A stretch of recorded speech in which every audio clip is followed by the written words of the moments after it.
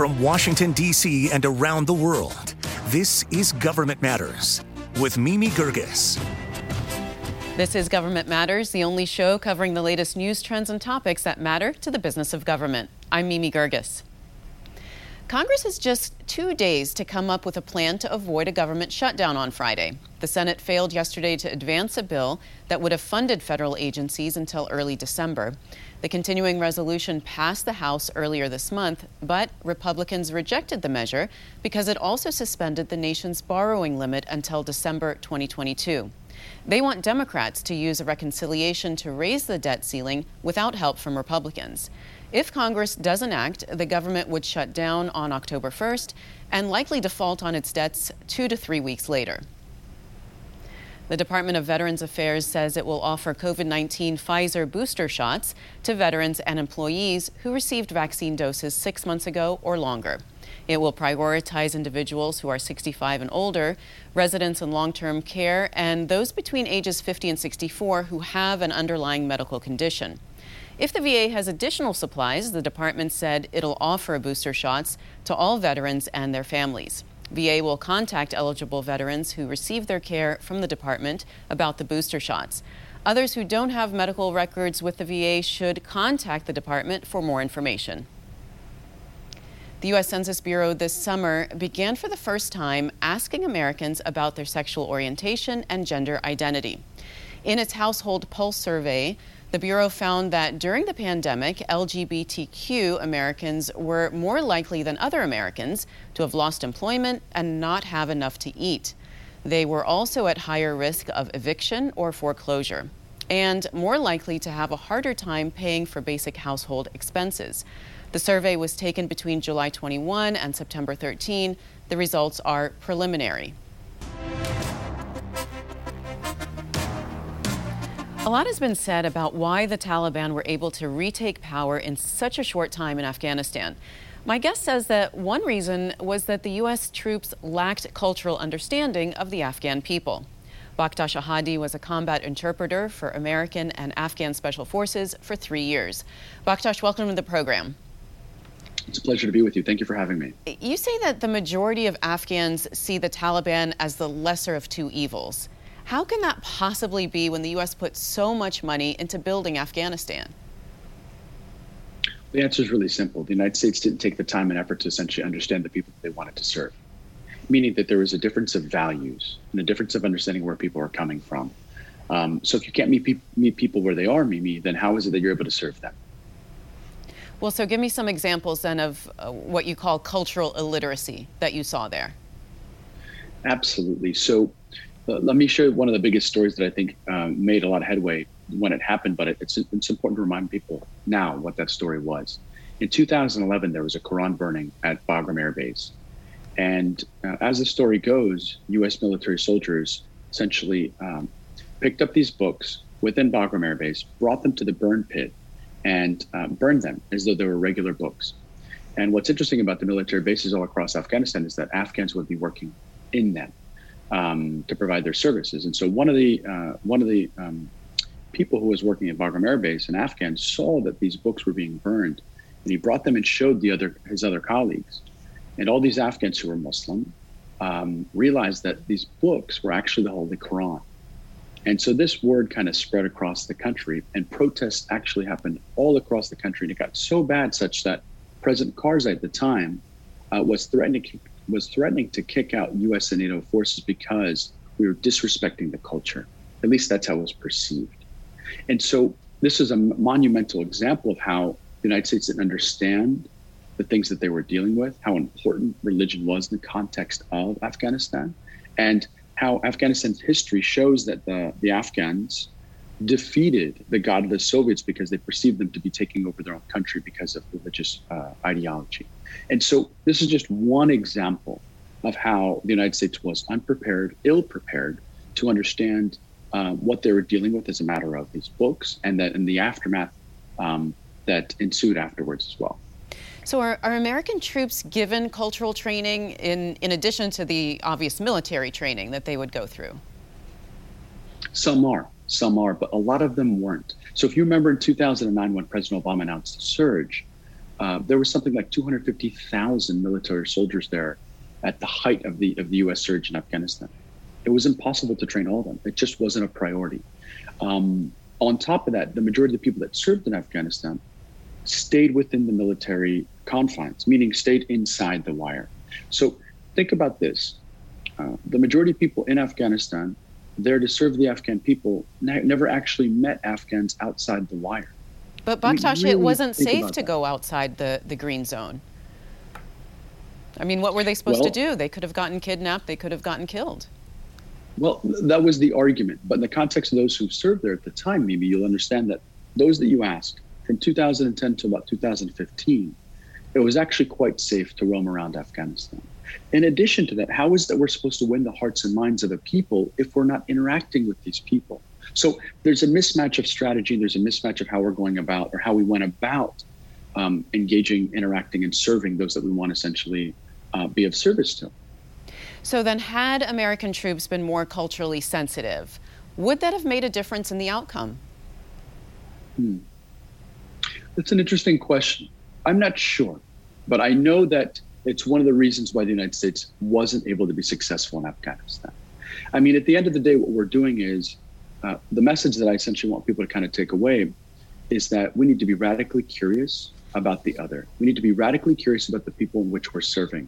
Because if we're not doing that, if we're not engaging people from a place of wanting to understand where they're coming from, especially if people that have been now through 40 years of war, we have to understand what the psychology of war is like, what happens to people, how their notions of time change, how they're still in a scarcity mentality, how they're thinking for the day versus us in the context of the West.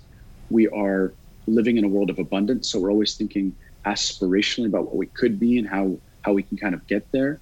And so just as a matter of philosophy of time and those sorts of values, we're not meeting people where they are. And more importantly, Mimi, is we're not actually understanding that they're actually starting from a different place. Right. So Baktash, simple things I want to ask you this, which is, what do you recommend to the Pentagon to do differently as far as training, as far as what the troops are prepared for when they go into, who knows, they might have to go to Afghanistan again or other countries? Right. And my prediction is that the United States will be back in Afghanistan because of how the country's laid out, the geography, and how people are, how essentially large swaths of land can be commanded by who's in charge there. So I think what I'd say to the Pentagon is talk to Afghans. Talk to Afghans before you go and you engage the people in which live there. And that's the thing, is I don't think that's what's happening. Is a decision's made, and the way the government works is that it's disseminated down. It's a hierarchy. And so if we're actually in the business of, if the United States is actually in the business of winning the hearts and minds of others, or essentially establishing relationships for the long term, that what we should do is engage in relationships like they matter. How do you do that? By asking questions, by giving people a place to speak, by meeting people where they actually are in order to essentially work in partnership with them to get them to where they want to go, where they meet their objectives, and at the same time work with us to meet our objectives. All right. Well, Baktash, thank you so much for sharing your perspective with us. I appreciate you being on the program. Thank you for having me. Up next, how artificial intelligence can create risks for discrimination and inequity. Straight ahead on Government Matters, new federal guidance to mitigate bias in AI. You're watching WJLA 24/7 News.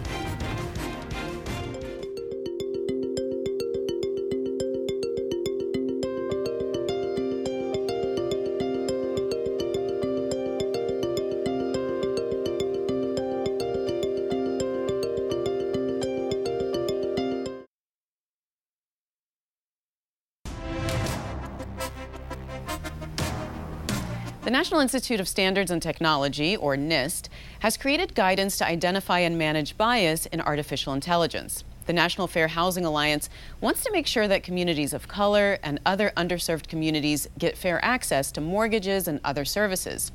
Michael Akinwumi is the Chief Tech Equity Officer at the National Fair Housing Alliance. Michael, welcome to the program. Yeah, thanks. Yeah, nice to meet you. Explain to me how artificial intelligence can perpetuate discrimination or bias. Yeah, so when it comes to artificial intelligence, or an example of it, which is machine learning. So they are powered by data. And if you really want to understand how AI or artificial intelligence can perpetuate or exacerbate discrimination or bias, it's good to actually start with the history behind the data. So, for example, if you look at financial services or housing, so the Homeowners Loan Corporation, which was actually established by Homeowners Loan Act in 1933, systematically excluded people of color from having access to housing or even credit. And what that means is that if you don't even have access to credit, there's no way you can actually be visible in the data that is being used to develop these algorithms. So essentially, the algorithm looked at all the people that have credit. They said, oh, there's not a lot of people of color represented there. Therefore, let's not give credit and mortgages to people of color. Exactly. Because what AI actually does is that they are limited to the patterns that are represented in the data. So if they are not visible in the data, there is no way the algorithm or AI or even machine learning can actually pick them up because they are not even well represented in the data. And that's how, because another thing is that there's a lot of different ways where the data is already biased, and it continues to actually reinforce that pattern, which marginalizes or reduces the representation of the people of color in the data. So then, is there particular data sets that should be excluded? Should you say, we don't want to look at race at all in this data, let's take it out? Yeah, so when it comes to like the applicable law, so we have ECOA, the Equal Credit Opportunity Act, which clearly states variables that are actually not allowed to be used in determining who has access to credit or housing, right? So, for example, you're not allowed to use age, you're not allowed to use sex, race, and all that. So, yes, and similarly, when it comes to like Fair Housing Act, so we have, for example, we're not allowed to use familial status and other variables. So, yes, there are variables that should be excluded from being used in the algorithm. So give me a brief overview then of NIST's guidance when it comes to managing and mitigating bias. Yeah, so NIST actually did a very good job, in our opinion, of trying to identify the different areas where bias can actually come in. So when it comes to the life cycle or the development of an AI solution, so NIST identified 3 stages. So the first stage, they call it the pre-design stage, where there's a lot of consultation, trying to understand, okay, what the business problem is, what are the requirements and all that. Then they move on to the design stage and also the development stage. And there, that is when you make decisions in terms of like what variables you want to use. For example, I mentioned variables that are not allowed to be used under the Equal Credit Opportunity Act or even Fair Housing Act. So NIST did a very good job of identifying what areas discrimination or bias could actually come in at the design and development stage. And then from there, they went on to the deployment stage, because once you develop the solution, then the next thing is that you want to actually put it in a production environment where it impacts people. So in our opinion, that's actually like the starting point, because as you probably saw in our recommendation, so there is still a 4th stage that is actually excluded, and that is monitoring. So the common belief among people is that when you deploy AI solution, it never expires, it doesn't have a lifetime, but there is a popular quote that all models, including AI models, they actually have a lifespan. So, and that's why we recommend that the solutions that are deployed should also be monitored. And not only that, even in the pre-design stage or throughout those processes, voices or opinions of civil rights advocates should actually be integrated into the processes, because these are people who truly understand the history behind the data and where discrimination or bias could actually amplify through the process. So Michael, we've been talking about how AI can amplify bias, but can it also be used on the other side? Can it be used to find and address bias and discrimination? Yeah, that's right. So it could be used, so like there are a lot of different ways or benefits that actually come with AI. For example, when it comes to identifying what actually really constitutes bias, right? So one thing that the data science community has actually done is trying to map out all these 3 different areas that reflect the different stages that NIST has also, mapped out. So for example, we could use algorithm to identify bias at the pre-design stage and also use it to remove it. And even at the development stage, so there are a lot of techniques out there, even within at NAFA. That's one of the things we're also reviewing and looking into. So there are algorithms that could be used to actually remove the bias as well. All right, well, Michael, there's so much more to say about this, but we've run out of time. Thank you so much. Thank you. Up next, locking down critical assets with a new security model. Straight ahead on Government Matters, how to incorporate zero trust at all federal agencies. You can find and watch any episode of Government Matters at govmatters.tv. I'll be right back.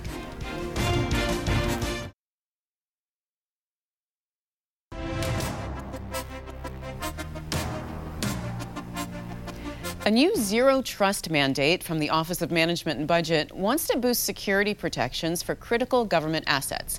But there are issues with implementing zero trust. Mark Forman is former eGov administrator at the Office of Management and Budget and the first federal chief information officer. He's currently an executive vice president at Dynamic Integrated Services. Mark, welcome. Nice to have you. Thank you, Mimi. So tell me about the SolarWinds attack and what that exposed to us about the current state of the networks. Well, clearly network-based security had a purpose and it was part of the battle, but it's insufficient to protect the systems and the data. So there's something called cyber kill chain, and what does that mean and how is that different from zero trust? You know, originally the concept was that you had to secure systems, and the systems are applications and databases.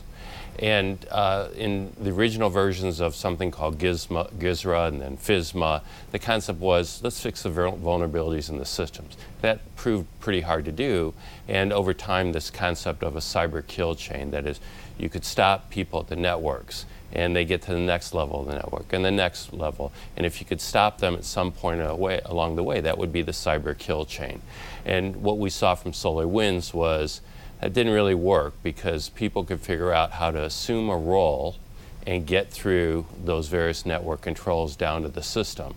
And the system, as long as you had the role, this concept of role-based access controls, or RBAC, you could get into the system. So not fixing those systems' vulnerabilities and relying on the cyber kill chain worked for a few years, but ultimately didn't work, as SolarWinds showed us. So then what does zero trust mean and how is that different? Well, rather than saying we're going to stop the threats coming through the network by seeing if they fit a role or fit RBAC, or stop them at the system level by this RBAC, role-based access controls, we're now going to understand who's the person, what device are they using, and is this the normal behavior of the person who is actually authorized to use that application. So zero trust is a different approach, and it requires obviously a lot of re-architecting and rethinking how the security controls are put in place. So OMB says that before anything else, agencies first have to identify what assets they already have. Do they not know what they have? Oh, this is really important. No. At some level, you know what asset you have. But from the standpoint of government IT management, this is really important to understand what exists within the architecture, and people would say the different layers of the architecture. What are the databases? Who has access to the databases? What are the applications? What devices? What are the networks? All these different pieces in what's essentially over $100 billion annual IT spend. Some people know the piece parts, but from the standpoint of government IT management, cybersecurity has always been the basis for understanding the inventory of IT assets. And this is another round to get up to date and update those asset methods of understanding what's in that federal IT spending. So let's say you've got everything tracked, then what? How do agencies go about determining, what they need, what they don't need? What do you do after that? There are a couple things that have to occur. First of all, people are going to have to define their target state architecture.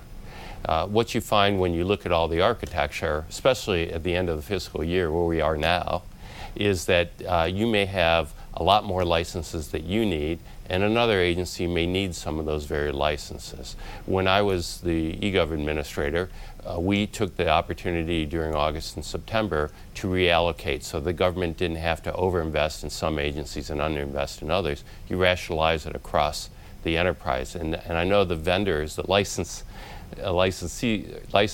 didn't really like that, but we got to think about this as you're ultimately supporting the taxpayer. So that's one thing, just basic architecture analysis and optimization of spend. The other thing in figuring out that target state architecture is what will have to change to put in place zero trust. And this is a huge, very time-consuming, as the memo I think refers to. This is going to take a number of years.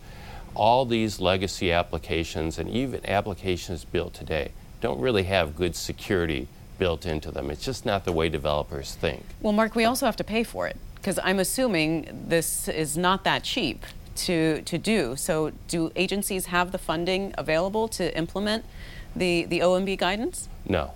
They're going to have to look at and get some guidance from OMB on where to set the priorities. And I think this raises the other key point here.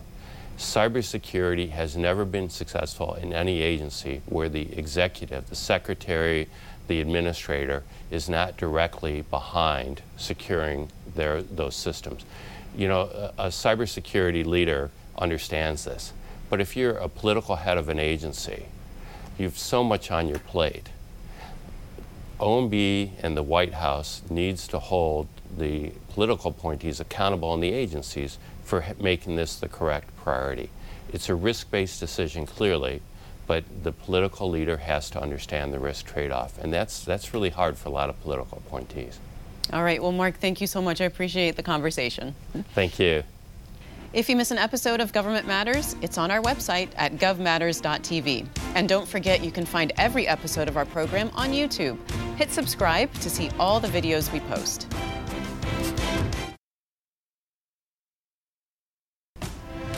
That's the latest from Washington. Join me weeknights at 8 and 11 on WJLA 24/7 News and Sunday mornings at 10:30 on 7 News to stay plugged in on issues that matter to the business of government. Thanks for watching. I'm Mimi Gerges.